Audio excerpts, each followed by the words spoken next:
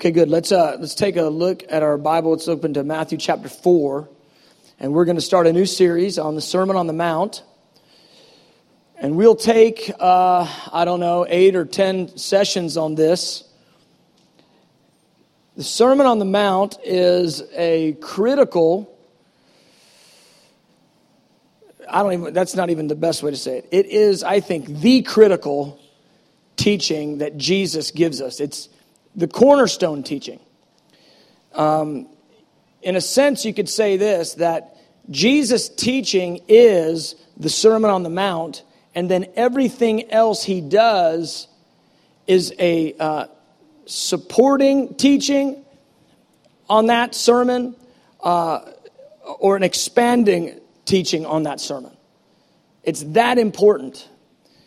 I remember several years ago when I began to first look at the Sermon on the Mount, and I was familiar with lots of the verses. You know, if you read your Bible on a regular basis, you'll get used to verses, and you kind of read them, and as you're reading the Word, you're almost, what it's about to say before it says it. You're kind of there after you've been reading the Word for a while.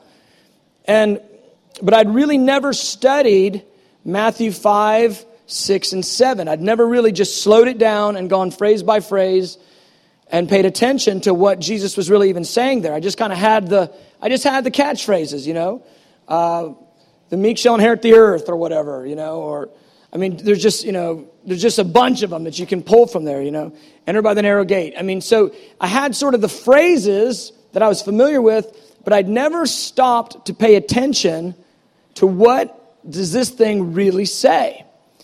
And so, to be quite honest with you, it's 2006 that I really began to look at this in a serious way, and I was completely undone. I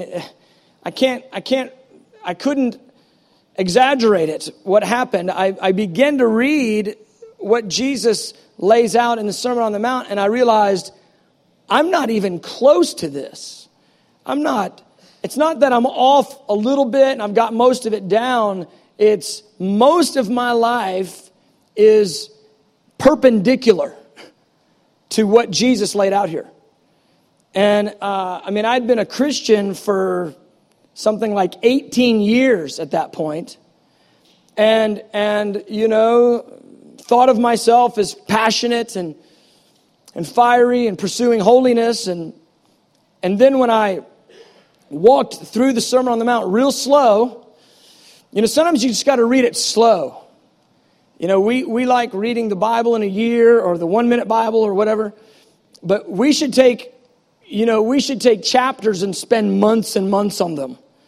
And when I slowed it down and I began to read this thing real slow and allow the Holy Spirit to begin to deal with my heart, I was just undone because I recognized I'm not even close to this. It's not even that I'm not close to it. I wasn't even familiar with the truths under it. I knew the phrases, but I didn't have the truths in me. And that was an eye-opener, and it continues to be an eye-opener. And this week while I was away, I read through the Sermon on the Mount several times, and I've written a little book on the Sermon on the Mount, and I'll just say this. When you've written a book on a subject that you recognize that you're not actually living at the level of what you've written, that'll just convict you bad right there. And so before you go, hey man, I saw you a couple times. You're not really, I know. I'm not really there, but I want to be. And it resonates with my heart. And I'm more there now than I was 5 years ago. And hopefully in 5 years, I'll be able to say I'm more there now than I was 10 years ago. But I'll just say this. When you've written a book on a subject and you don't truly have the actuality of it, man, it will do something to you. And it did it again to me. So I went back and I've read about half my book again. And I went, man. First I went, man, this is really good. And then I went, man, this is really bad. Because I was like, these truths are rich, but I recognize I personally have to grow in them. And so I'm going to start off our journey into this thing just by saying that. I know that this is something I'm personally trying to grow in. So I don't stand here and say, I've got all this down and you all have to get it down too. That's not where I'm at. I'm standing here and I'm saying, this sermon that Jesus gave, it's the cornerstone teaching of his teaching ministry. Everything else either expands on it or supports it. And this is the key teaching that we are to derive our lifestyle and our value system from as Christians. And so if that's the case with this, it deserves a long look. We've got to pay attention to it. And we've got to allow this word to stand over us and to minister to us and to change us. And the challenge becomes this, that we tend to be very familiar with our culture in the world and even our church culture in the West. And what we tend to think is whatever our church culture is that we're used to has got to be the biblical culture or the biblical value system. And then when you read the biblical value system and you find out, wow, this is not even the value system of much of what I've understood in the church, then you're in a blessed place and you're in trouble. Because you've got a decision you have to make. Am I going to go with the word even over what's accepted even in the church? Come on. And so then here's the other thing. When the value system of the world is so far, I mean, you can virtually go through the points of the Sermon on the Mount and point after point after point, the values that Jesus lays out in the Sermon on the Mount, the norm for Western lifestyle, the value system in the world is completely opposite. And when you are living in a culture where the value system is, fully at odds with the value system that Christ prescribes, that just tells you we need the grace of God, the working of the Holy Spirit. We need the agency of angels. We need the moving of the power of God in our lives, beloved, so the kingdom can come in here. We pray a lot for the Lord to release his kingdom and power in the earth and for revival and all that. But let me just start us off with this idea. If the kingdom hasn't come in our own hearts, it's not going to come in our communities. That's just a pie in the sky. And I'll tell you how we can identify whether the kingdom has come in our hearts is taking a look at the Sermon on the Mount and seeing how much this value system and this lifestyle that Jesus laid out is actually happening in us, and how much those truths are actually manifesting through us. So, I want to emphasize that this sermon is incredibly important, and I want to invite you, well, like I said, we'll do 8 or 10 weeks. I want to invite you to begin to read it and study it with me over these next 8 or 10 weeks. I want you to begin to read through it and take it slow and allow the Lord to begin to minister to you. And so you find the text of it in Matthew chapter 5 through Matthew chapter 7. And we will spend quite some time developing the thoughts there. And so what I want to do this morning is I want to just give an overview, an outline, and just touch on some of these pieces to sort of get us pointed in the right direction. Now, I like to pick up the story when I'm dealing with the Sermon on the Mount. I like to pick it up in Matthew chapter 4. And you're familiar with Matthew chapter 4 because it's after Jesus was baptized and he comes back and he's immediately led by the Spirit to be tempted by the devil in the wilderness. So he goes through the temptations, and it's right after that in verse 17 where we see Jesus start his ministry, his public ministry. And so it says, from that time, Jesus began to preach and to say, repent, for the kingdom of heaven is at hand. Now that's a familiar phrase, repent, for the kingdom of heaven is at hand. It's familiar because it was John the Baptist's main message. That was the key thing that John the Baptist preached. Now that's a pretty high mark for John the Baptist. When the Son of God shows up behind you, and not only does he agree with what you just said, he actually rips your message off and preaches it himself. That's pretty good. Pretty good. And so this little message, and this isn't an expository sort of teaching. Jesus had one message he preached for some time until crowds gathered, and then he gave his first public exposition at the Sermon on the Mount. And so this little message, though, it's got to be understood because it's a game changer. The repent for the kingdom of heaven is at hand is a game changer, and it's a preparatory instruction. And here's what it means. We understand repent. Repent in its kind of clearest, truest form is simply change your mind.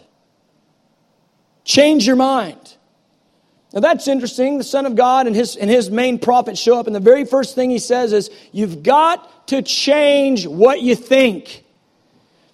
The culture, the value system, the lifestyle that's around you, you've got to change your mind, because I'm about to tell you some stuff that doesn't go with that at all. Now, how much more, if Jesus had to say that to them in the first century, how much more is that the message for us today? We've got to repent. We've got to change our mind as to what we think is reality and allow the Word to dictate to us truth. So he shows them, he says, change your mind, which will change your ways. You know, there is a way that seems right to a man. But the end of your own way will bring death. It seems right, but the end thereof is death. He says, change your mind. Repent. It's not the way you think it is. And here's why. The kingdom of heaven is at hand. Now, for Jesus to say the kingdom of heaven is at hand, that statement was a massive statement. For John the Baptist to say it and for Jesus to affirm it and to repeat it, that statement was huge, and here's why. It's a Jewish idiom. He's using an idiomatic phrase that describes not just there's kingdom stuff happening and kingdom things or whatever. He says it's at hand. The way that the Hebrew language works is this: if you're going to say something is in front of you, you'd say, or if you say it's coming before you, you'd say it's at the face. If you'd say it's in the past, you'd say it's at the back. If you wanted to say it's right here happening with you right now, you'd say it's at the hand.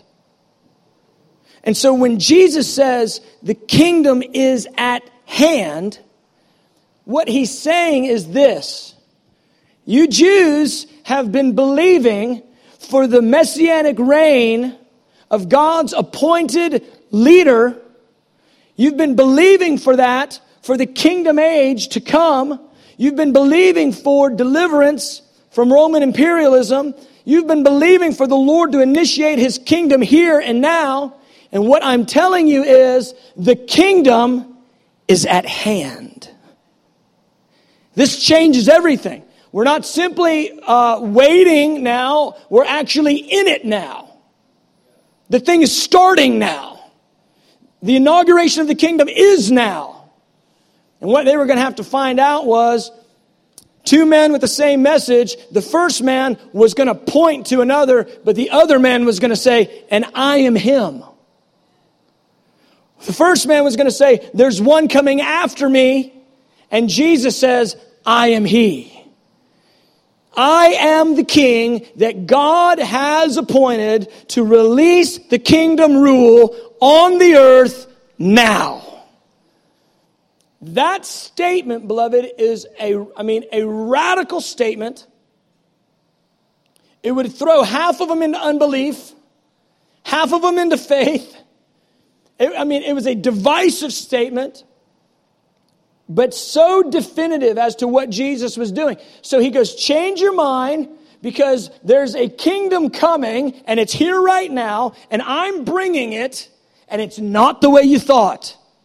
And isn't that the truth? Didn't we see that when Jesus was crucified? They said, if you're a king, then come down.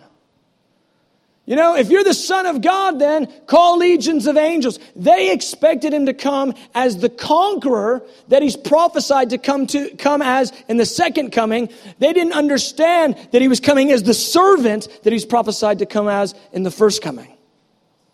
So his point to them is, you've got to change the way you think, because the kingdom is here right now. I'm bringing the kingdom, and it's not what you thought it was.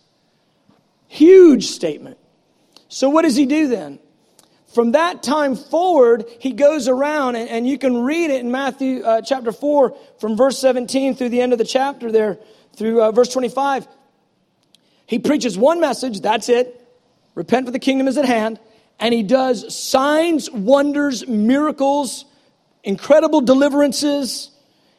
And basically, he's through that power ministry, he is defining, I should say it differently, he is supporting the statement he just made.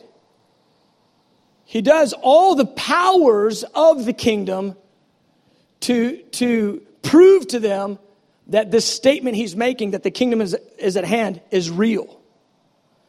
And so what happens is, multitudes get healed, multitudes get delivered, paralytics are now walking, blind are now seeing, deliverance is happening in mass, but he's only preached one message. The kingdom is here, you got to change your mind if you're going to be able to receive it, and I'm bringing it. And then he would do massive signs and wonders and miracles. Well, what happens is this. In verse 25, it says, great multitudes followed him from Galilee and from Decapolis, Jerusalem, Judea, and beyond the Jordan. I mean, all over that Middle Eastern region, there are mass numbers of people hearing about this new prophet who is healing the sick, cleansing the lepers, opening blind eyes, opening deaf ears. And he's got a massive following. And so what does he do? He waits until everybody's interest is piqued. Jesus is an incredible strategist, fully flowing with the Holy Spirit and fully strategic. It's just like on Pentecost. He waits till everybody is there from all sorts of surrounding regions, and boom, he releases the Holy Spirit. I mean, you have the full flow of the Holy Spirit with fire and power, and it's this most strategic day, Pentecost. And so you have multitudes gathered there. So here it is. He's done the signs, wonders, and miracles to get a stir among the masses. He's outside of Capernaum, and he walks up one of the mountains there outside of Capernaum, and he sits down, as is the manner of Jewish rabbis of the day, and he begins to teach. When the multitude's interest was piqued, then he begins to explain the kingdom. The kingdom is here. You got to change your mind. That's what he told them.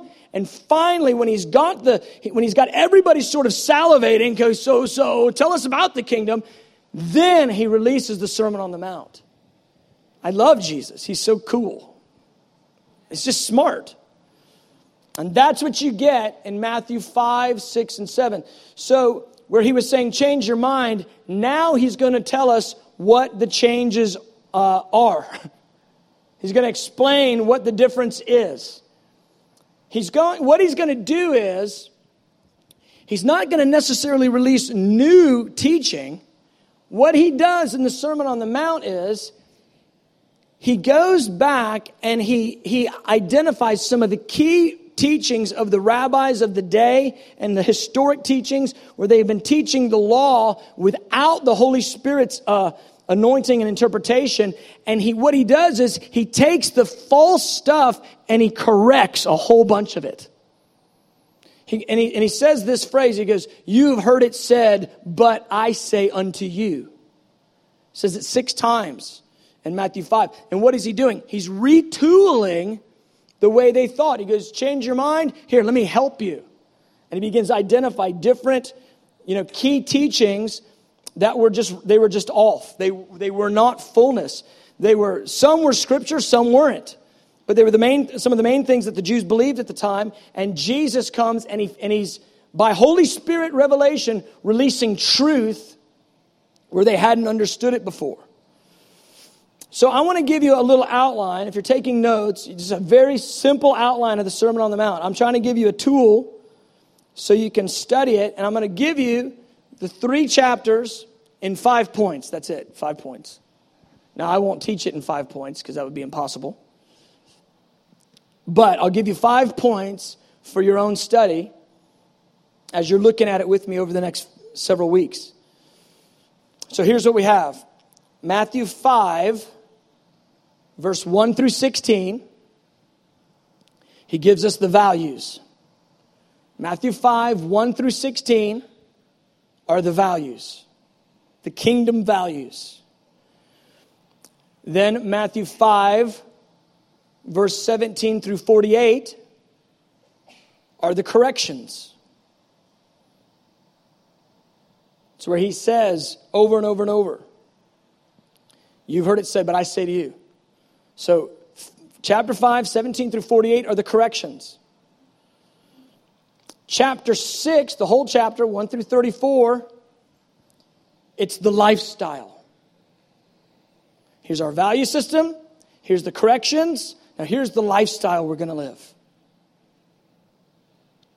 That's Matthew 6, 1 through 34. And then Matthew 7, 1 through 23, he gives us cautions.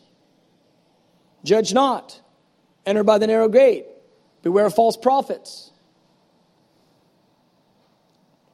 That's Matthew 7, 1 through 23. They're the cautions. And then Matthew 7, 24 through 27, that's the closing. Chapter 7, 24 through 27, that's the closing. Where he gives the statement of the centrality and the necessity of not just understanding the Sermon on the Mount, but actually living it. Actually living it. Now, if you do any studying on the Sermon on the Mount, you'll find different opinions about what it's supposed to be. Some see it as a high bar that, when you read it, you're supposed to be like kind of pierced through and you go, obviously, I'm not living it. I could never live that. And there's the standard and I'm not doing that. I don't think that's right. I don't think it's a standard that Jesus is not expecting us to live. In fact, within the sermon, he actually calls us to live it.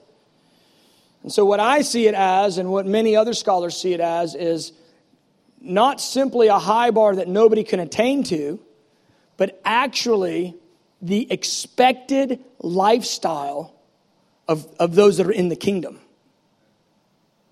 The expected lifestyle of those that are in the kingdom is the Sermon on the Mount.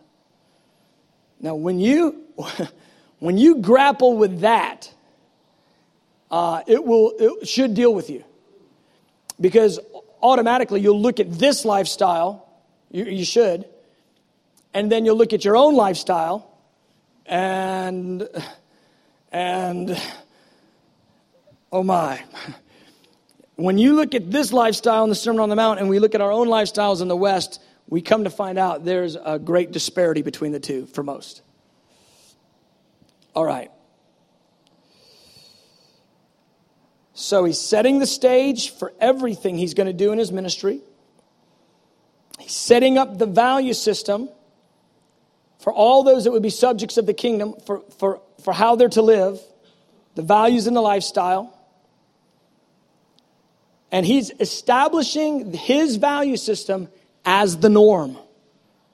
That's been the question, because you got to change your mind. There's a kingdom at hand. So the question is, what is it? And here he goes. He's going to give it to us. All right, so let me work through this simple outline, and then we'll just do an introduction today. And then next week we'll start working through the core values, and we'll just see where the Lord takes us from there. So verse 1 through 16, I said those are the values of the kingdom. And what you have there are the really familiar 8 Beatitudes. Pretty much if you've been around church at all ever, you've heard the term Beatitudes. And I remember being in Sunday school as a young man, and they had this thing on the wall, and it said the 8 Beatitudes, and I went, what's a Beatitude? How do you, they beat that into you? What is that? And it had the list, and I just never understood that. And I remember somebody later saying Beatitudes, and I went, oh, Like, is that a word? Is that the attitude you're supposed to be? Like, I just not a term that I really ever connected to, not even as an adult. And here's what you got to understand about those 8 Beatitudes.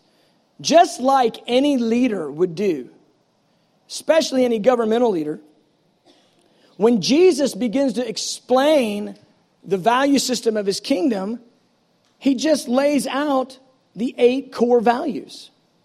And that's what you have there. Those are the core values of the kingdom. When we see the Beatitudes, just realize these are the core values. And so when he begins to work through those core values, poor in spirit, meek, those who mourn, and when he begins to work through these things, it doesn't take very long to realize that these core values are not the norm for most of us who live in the West. But here's the thing, these core values are the essential values of the kingdom of God. They're not only the values for the kingdom, they're Jesus values. In other words, these values are what Jesus likes and what he's like. And so when he gives us the core values, what he's doing is he's giving us an on-ramp into relationship. Because if you'll live the core values, then what you'll end up doing is intersecting with his own heart. It's what he says is important for us, but it's what he deems important personally. The values are not simply the value system of his government. The values are the value system of his own heart. The character of this kingdom is the character of the king. Does that make sense? And so if we're living the values that are found there in those first 16 verses, we're living a value system that is Jesus' own and it's near and dear to him. But then the alternate is true. If we look through these values and we find we're not living these hardly at all, then the alternate is true. We're not living by his own values, nor are we living by the values of the kingdom. And I'll tell you, this is where I just got pierced 5 years ago, because I began to work through it. I go, okay, all right, here we go. Value number 1, poor in spirit. And I went, okay, I know that phrase, but what does it even mean? What does it even mean? And I remember going, okay, how can I live a value if I don't even understand the phrase? And it just started to just undo me. I go, let's try another one. Blessed are those who mourn. Mourn. I literally went, that didn't even sound like Christianity. We're supposed to be blessed and happy, not blessed and mourning. When I go to church, I want to leave happy. That would be blessed. How are you today? Blessed? This doesn't sound right. I just looked at it. Blessed are those who mourn. Blessed are the meek. And I remember going, I remember when I first heard, I go, what is meek? And all I could think of was, meek sounds like weak. It doesn't sound like anything I want to be. Blessed are those who hunger and thirst for righteousness. And I began to really look at that. I go, hunger and thirst for righteousness. And what I realized was, most of the time anybody had ever quoted Matthew chapter 5, verse 6, they always quoted it in a revival context saying, blessed are those who hunger and thirst for God. But it says it differently. It says, blessed are those who hunger and thirst for righteousness. Getting up in the morning and craving a righteous lifestyle. This is not about getting some touch in some revival meeting. Though I love revival meetings. That's not what this is about. This is about craving a lifestyle of holiness that causes you to be beautified inside and out, living the righteous requirement of the kingdom of God. Craving righteousness, hungering and thirsting for it. Beloved, this is not the how close can I get to the line because grace covers it version of Christianity. This is, the line's over there. I'm going to get as far away from it as I can because I'm hungering to be righteous, to live righteousness. I started looking at these things. I was going, I'm not sure that I do any of these. And I'm just be honest. I look at them today and I go, I'm not very good at any of these. Blessed are the merciful. Well, mercy means somebody's done you wrong. I'm really good at forgiving the repentant, but I'm not really good at forgiving the one that deserves judgment. That's mercy. Blessed are the merciful. Blessed are the pure in heart. That, beloved, we usually quote that about the issue of perversion and immorality and what you put before your eyes, but he's not talking about what you put before your eyes. He's talking about what you put in your heart. He's talking about what the motivations are inside. What's really motivating us? Pure in heart. And blessed are the peacemakers. That's not passively not dealing with conflict. It's actually going into conflict and just like Jesus laying your life down as the Prince of Peace did to bring peace. And then he goes, blessed are the persecuted. Blessed are the persecuted. Reading through this list, I realized, man, I've got to get a whole new definition of what blessing even is. Because I would say blessed are those that get a big financial something.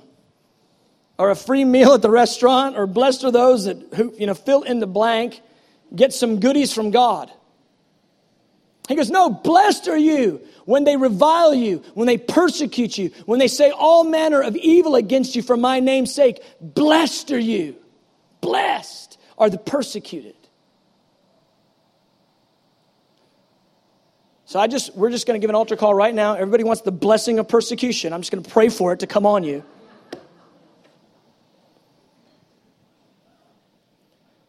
Beloved, these are the values of the kingdom. We're going to go through them in depth in a week or two. It's praise the Lord. The oven will get turned on. So there's the values. And he goes through and he explains that our light has to shine. You don't put your light under a bushel. And he explains that we are to savor the earth as with salt. The point is that the value system we're to lead is supposed to be completely contradictory to the value system that the world lives. Now here's the problem. When the church and the world have the exact same value system that we just brushed it up and put Jesus' name on it, start using Christian language, I'm telling you, something is really, really, really wrong. And furthermore this, you can't just get a building, get some music going, put some people in there, call it Christianity, and have a contradictory value system and imagine that that's the kingdom of God. It's not.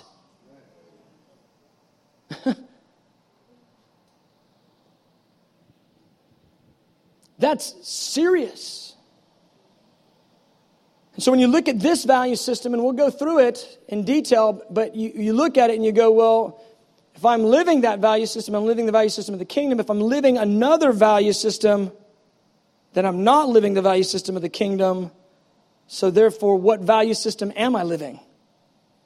And if I'm not living the value system of the kingdom that I say that I'm a part of, then what kingdom am I in?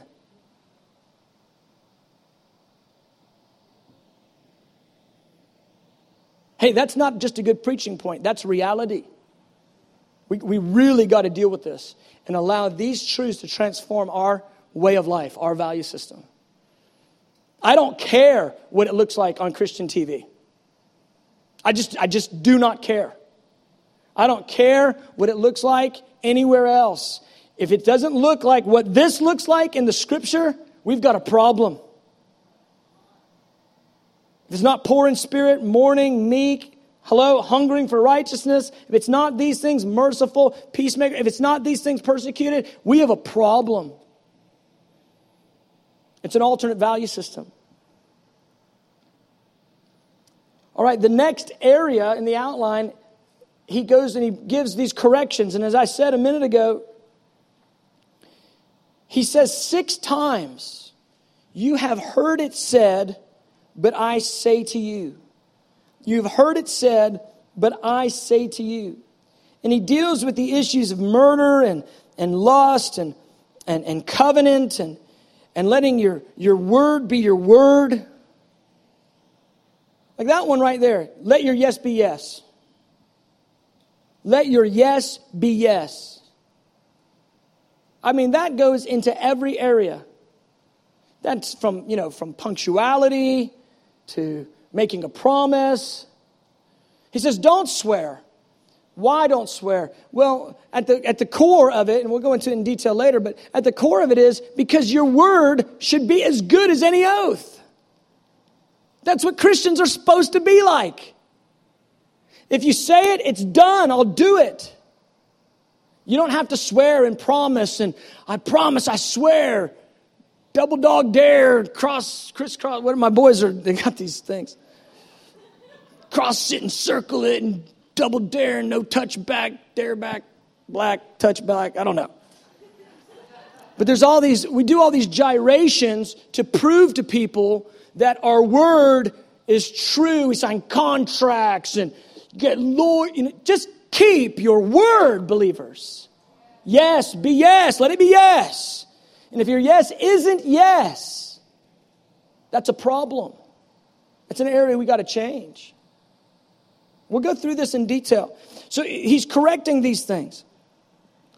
He says, let your yes be yes. Don't swear at all. They were taught they could swear and do these oaths and invoke different things and heavens and earth and gold in the temple. And he said, none of that's good. He goes, I don't want any of that. I just want those in my kingdoms to say it and have it be that way. How refreshing would that be, beloved? Imagine that. If every Christian you ever talked to, if they said it, you knew you could count on it. Done. Well, everybody would want to do business with Christians because they always give their word and they always keep it. I've talked to some business people. I've got a few in my family. They prefer not to do business with most Christians. Come on, you know why? Because you expect it to be a brother deal, and it ends up being some jacked up mess. I mean, we've got to get this thing right. So he's making these corrections. He's reinterpreting the law by Holy Spirit revelation. He's going through standard teachings that they believed that they just had all wrong.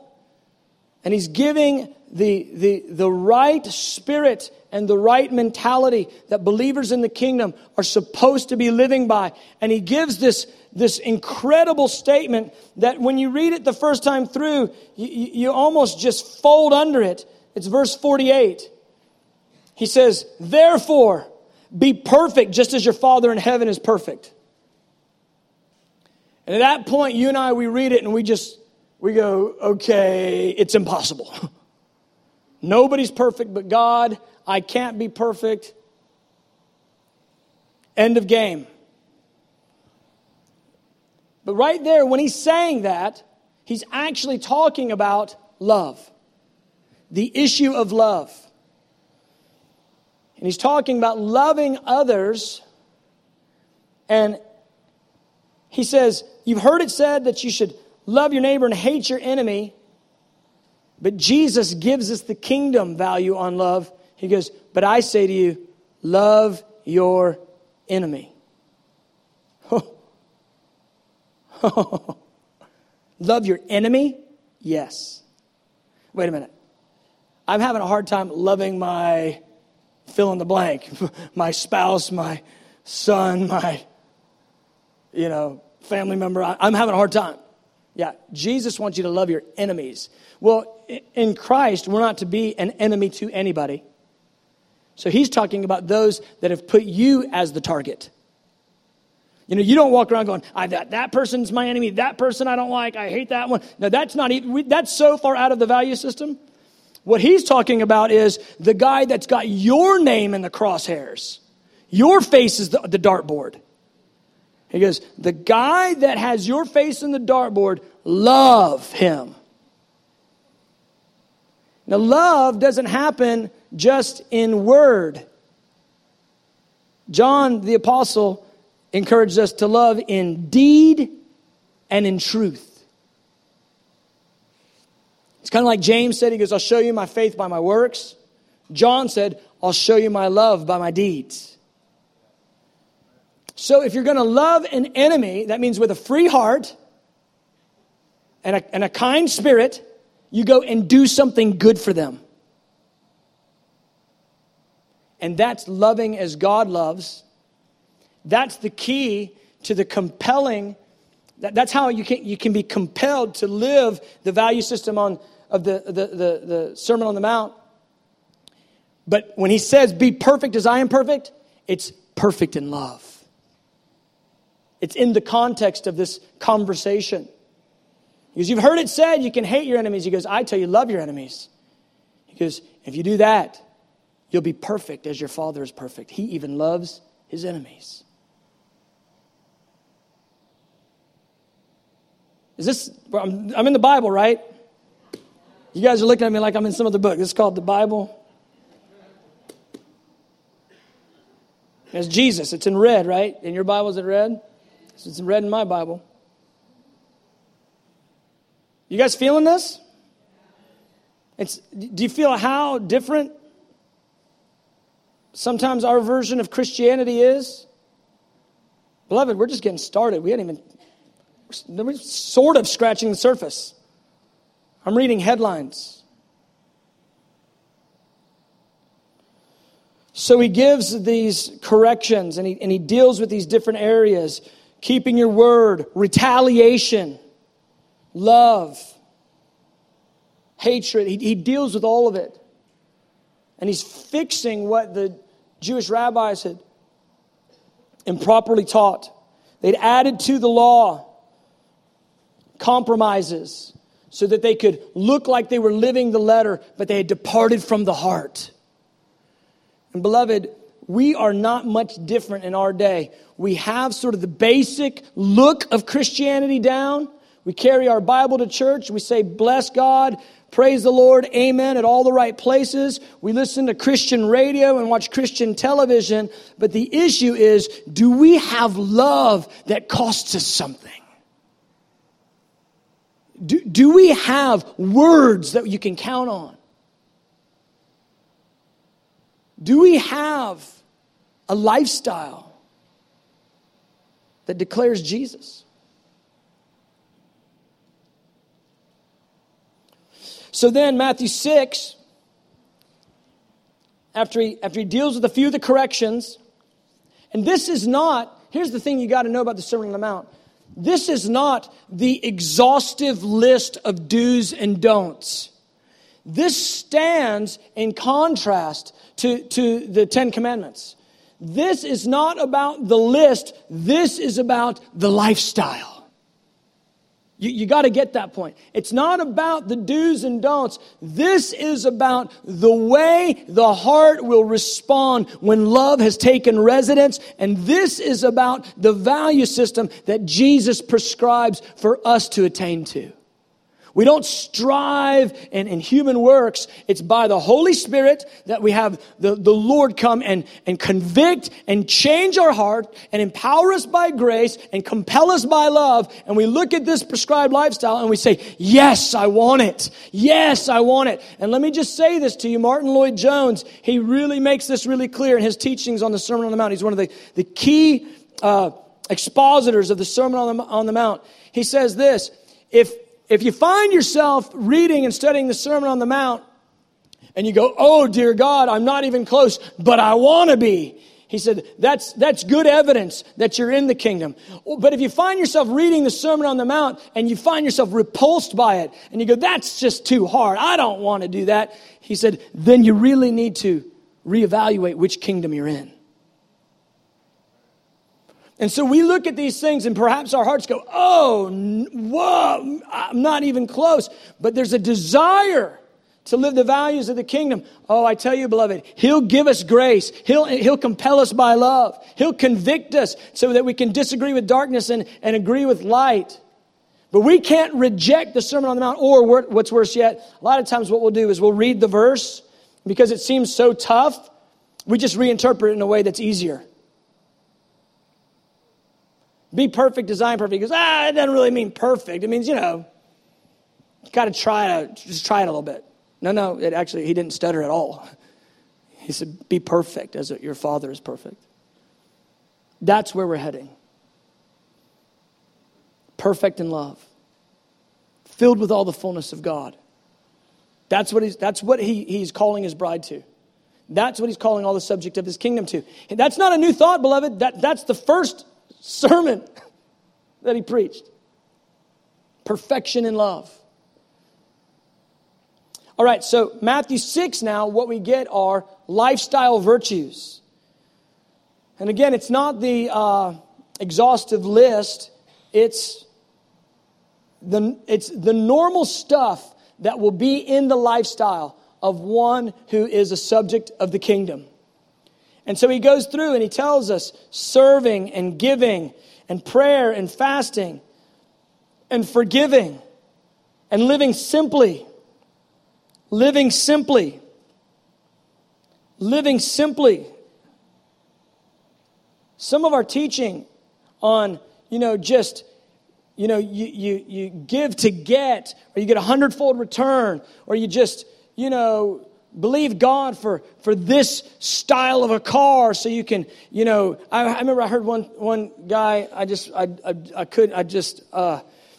he said, he goes, listen, that wasn't a very good sentence, was it? But he goes, if you don't have the money to buy the Lexus, he goes, you just fake it till you make it, baby. He goes, go ahead and get that loan and just fake it till you make it.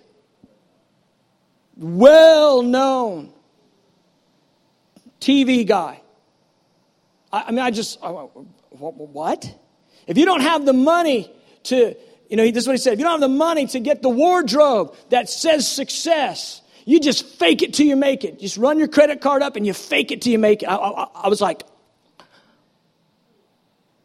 that is a direct opposition to what Jesus said in the Sermon on the Mount. He said, don't lay up treasures for yourself on earth where moth and rust corrupt, where thieves can break in and steal them. He goes, that's not the point of this life. Laying up treasures for yourself isn't the point. Live simple. And when I see statements like that, and I see believers believing things that are in opposition to this value system, beloved, you got to know my heart trembles over this. We need to tremble. And we need to groan and ask the Lord to release repentance. To calibrate us, to plumbline us. That we would resonate with His values and not another. That we would live His lifestyle and not another. So he goes through and he says serving, giving, prayer, fasting, forgiving, simplicity, and trust. Because the key issue for worrying is trust. And he goes through it. And I love these virtues that he calls us to. And the beauty of it is this. The point of living any of these, Matthew 6, it's a masterpiece. Because he goes, here's how I want you to live, and I don't care if men know about it at all. He goes, do all of it for your Father in secret. He goes, this is the lifestyle, but don't do it for a religious badge. Don't do it to look like Mr. and Mrs. Super Spiritual. Do it for your Father in secret. And your Father who is in secret, He will reward you openly. It's all for the Lord. And so the point becomes this. The compelling agent of our heart to live the lifestyle of the kingdom is to bless the Lord with a lifestyle that's an offering and to love the people that He loves. That's why we live this lifestyle. To bless Him every time you serve, He likes it. Every time you give, it blesses Jesus.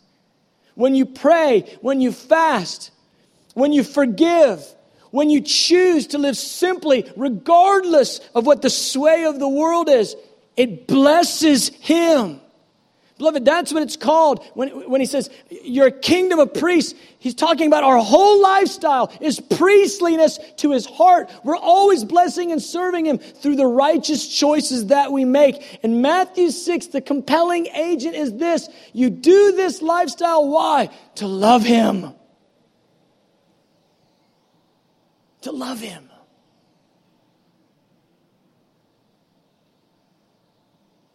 It's as much worship to choose to live this lifestyle where you give and you serve at the expense of yourself as it is to sit there with your hands raised and your eyes closed saying, I love you, I love you, I love you. Because you're not doing it for the religious badge. You're not doing it for the approval of the leader or to look like Mr. Spiritual. You're doing it for your Father in secret. And oh man, you've got to believe when He says, your Father who sees in secret, He'll reward you openly. See, a lot of people, they think, well, yeah, everybody's going to find out how spiritual I am. I did all that. That's not, you'll never get found out in this age if it's according to the values. It's not about this age. You live serving in secret with no accolades. With nobody high-fiving you. You live giving in secret with nobody celebrating how spiritual you are. And you do it for the Father because you love Him. I love you, Father. I'll serve, I'll give, I'll bless, I'll forgive. Look, you don't forgive somebody because it makes you feel good. You forgive somebody because it blesses God. You don't forgive somebody because you feel good. You forgive because it blesses God. You live a lifestyle of receiving no commendations, no accolades, and the Father who sees in secret will reward you openly. Beloved, there's coming a day when the Father's going to look at you. He's going to look into your face. And deeds that you've forgotten. All sorts of moments that you chose righteousness and the lifestyle of the kingdom rather than your own personal preferences. He's going to bring all of them up in front of the grandstands of heaven. It's not just your little circle here on the earth. He's going to bring them up in front of the myriads of angels and the company of the redeemed. Billions upon billions. Innumerable companies. He's going to reward you openly. You know what? I promise you, you do not want the earthly accolade of some person who is simply dust with the Spirit blown into him. You do not want that. You know why? Because He lays it out here. He goes, don't be like the hypocrites. They blow trumpets and they give their prayers long at the street corner. He goes, I tell you, they have the reward. Because when you pray, do it to your Father in secret. He'll reward you openly. There's a day coming. He's going to resolve every account. He's going to reckon to every man according to his works. It's not just a scare you kind of verse, though it's got a tremble on it. It's a beautiful verse. Because if you will live in secret to the Father,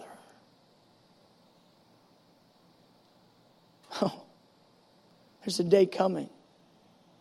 There's a day coming when all heaven will commend you for a life laid down, a life lived in private to God. Beloved, for the beauty of that day when the Father who sees in secret rewards openly. But for the pain of that day. When believers will stand having worked their whole life for the praise of man. And the Lord looks at them and everybody knows them. He knows all their works. And the Lord looks at them and says, you've already had your reward. Bless you. A lifetime of service, Lord. What do you mean? He goes, you did it all for men and not for me.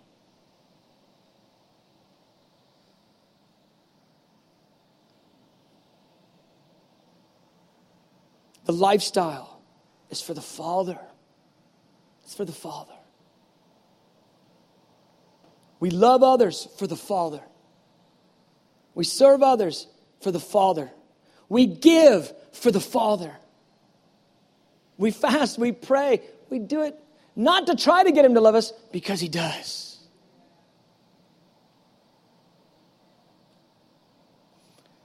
And then chapter 7. And he goes through the cautions. Judge not. I'll tell you, just about every person in compromise knows that verse. You're judging me. Somewhere it says in there, judge not. Jesus wasn't saying, don't ever do judging. Because later, it goes on and he explains, judge with righteous judgment. What he was saying he was giving the parameters to judge. When he lays out the parameters to how you actually apply judgment, it's always merciful to the person who's in the situation, and always strict upon yourself. It's Paul's teaching. He said, when you see another who's caught in any trespass, he goes, restore him in a spirit of gentleness and tenderness, looking to yourself, lest you also be tempted. That's a totally different way than we handle Christians caught in sin. You see a Christian caught in sin, usually we crucify them publicly and we excommunicate them, and you never hear from the guy again, and see ya. He goes, no, there's a different way to do this. So he says, don't judge. He says, enter by the narrow gate. He goes, it's a narrow gate and a difficult way. It's not this broad way. This broad path. It's narrow. Grace is free and the invitation is to all. You don't perform to get in. He said, but once you say yes to the invitation, you're going to walk through a narrow path. Grace has opened it and empowered you to walk in and walk on it. But it's not going to be this wide open thing. You can just do whatever you want. It's just fine.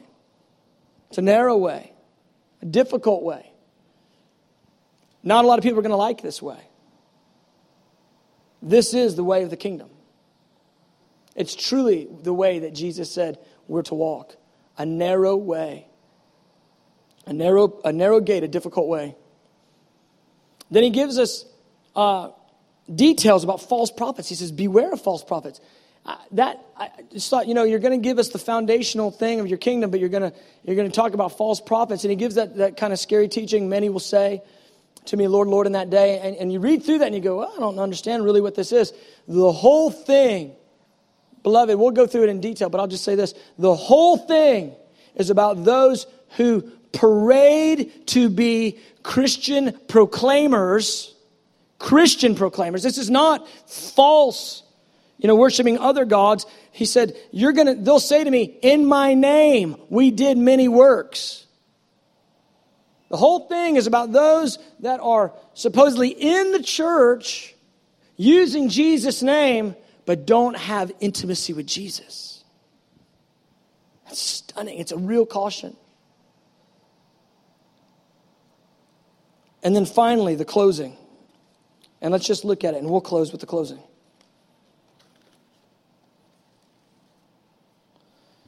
Verse 24, Matthew 7. Therefore, whoever hears these sayings of mine and does them, I will liken him to a wise man who built his house on the rock. And the rain descended, the floods came, the winds blew and beat on that house, and it did not fall, for it was founded on the rock. But everyone who hears these sayings of mine and does not do them will be like a foolish man who built his house on the sand. And the rain descended, the floods came, and the winds blew and beat on that house, and it fell, and great was its fall. Now here's the thing. Oftentimes you'll hear these verses and they're applied to the whole of Jesus' teaching, which I think is fine.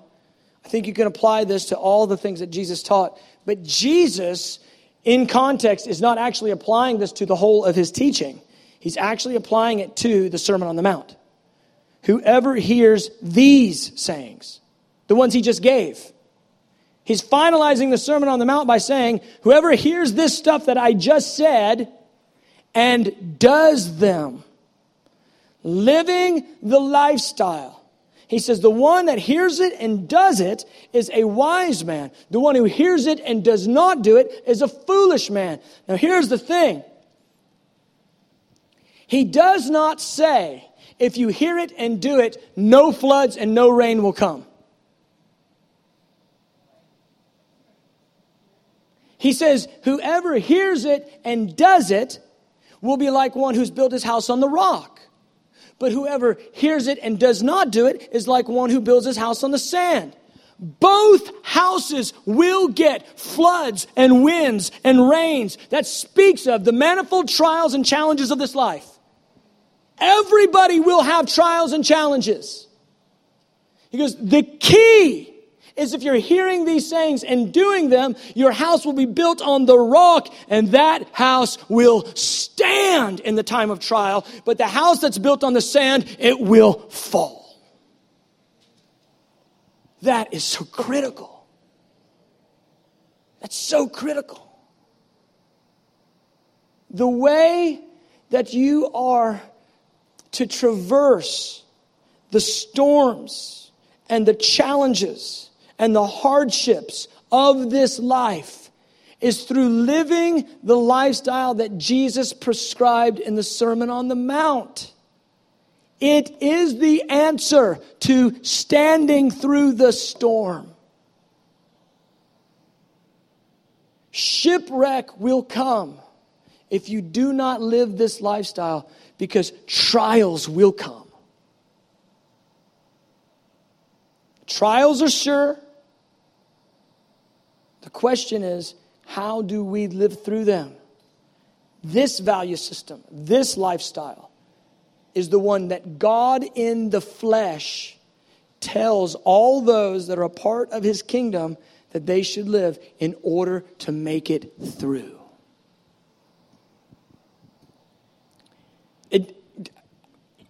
It really doesn't get much more important than that. That's how you get through this life. These are the values. This is the lifestyle. This is the kingdom of God. It is narrow. We're not the only group, I'll tell you that. There's millions across the earth that are living this, and they're really living it. You just go outside of the borders of the United States and you'll find plenty of believers that live this, and that you go, how are you guys living simply? And they go, of course. Y'all meek, and you talk to them and you melt because of how humble they are. I'll just end with the one story and we'll be done for today. When we hosted Brother Yin and a couple of those pastors that were from China a few months ago, and I found myself in the room, and at first we didn't have an interpreter back there with us. And it's Brother Yin and these two other brothers. And one guy had 1 million people in his church network. And the other guy had 4 million in his church network. And they looked to be about my age. And I'm talking to them, it just seems impossible that they could be leaders of that stature because they're so humble and normal. They don't carry an air of anything. They're not expecting anything. And I sat there, and Brother Young starts singing to me. He gets this far from my face and starts teaching me a song in Chinese. And he's smiling. And I'm sitting there and I can't communicate with these guys, and they're singing me the song in Chinese. And I'm looking around the room and I'm thinking, I never in my wildest dreams imagined this would be what it's like to meet modern day apostolic leaders of this stature, and it be so normal and so humble. I mean, we're just not like that.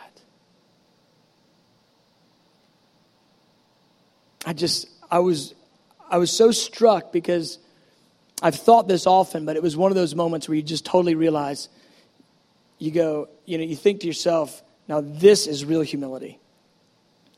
Because there's not an air about them. They're so kind, so humble. They were trying to get them to tell me stories of these exploits where, the one brother was in jail and he was beaten near to death. He thought he had died, but what happened was he woke up in this cloud and then he heard these other inmates around him and they were cussing and he thought, well, where am I? I'm not in heaven, or don't cuss in heaven. And what happened was the glory of the Lord came on him and the power of God came on him.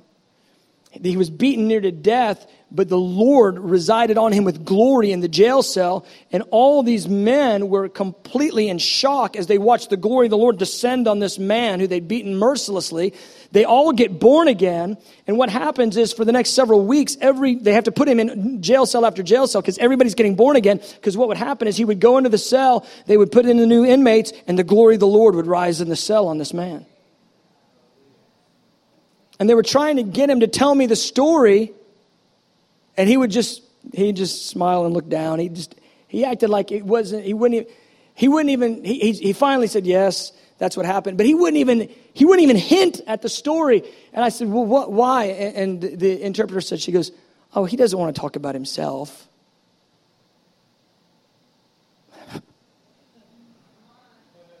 Come on, if you had the near-death glory of the Lord experience, you'd be like writing a book, newsletters. You'd be on the Christian circuit. And it's a moment like that where you realize, you look around the room and I'm sitting here with these men and I'm going, what am I, first of all, what am I even doing in here? And then secondly, I go, I know what humility looks like. But I don't have humility. Because it looks like these guys, they've got meekness. And meekness is just something that I want. And we've got to come to grips with that a bit, that really we desire to be meek, but most of us don't really have meekness. And all for the day that we actually live humble. Not as something we're trying to do, it's just who we are. Sermon on the Mount lifestyle is rooted in meekness. It will call you to the lower place.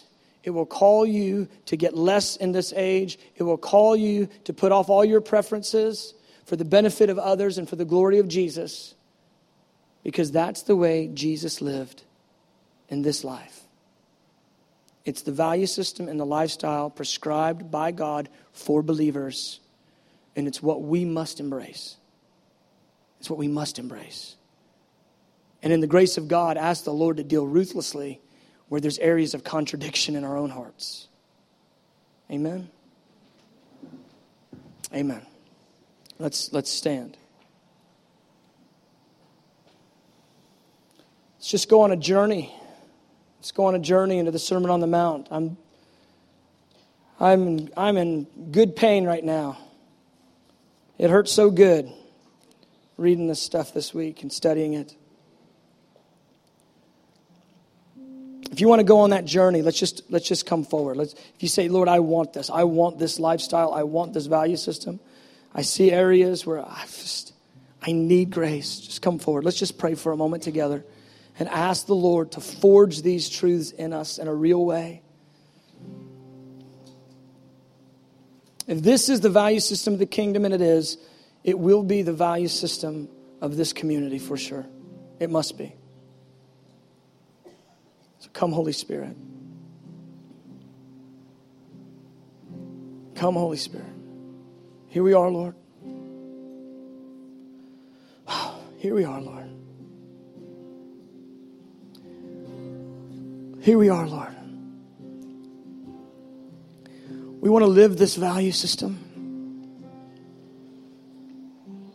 We want to comprehend your values and make them our own. So, Lord, I pray blow across us with a convicting wind. Let truth, the truth from the Word of God, let it become so apparent to us. I pray you'd put a plumb line in our soul that it would calibrate us with you, Jesus. Blessed are the poor in spirit. Theirs is the kingdom. Blessed are those who mourn. They shall be comforted. Blessed are the meek. They'll inherit the earth. Blessed are those who hunger and thirst for righteousness. They shall be filled. Blessed are the merciful. They shall receive mercy. Blessed are the peacemakers. They shall be called the sons of God.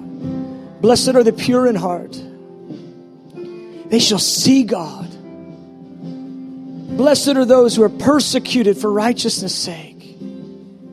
Theirs is the kingdom. We want these values, Lord. We want this lifestyle. Give us grace. Draw us in, we ask.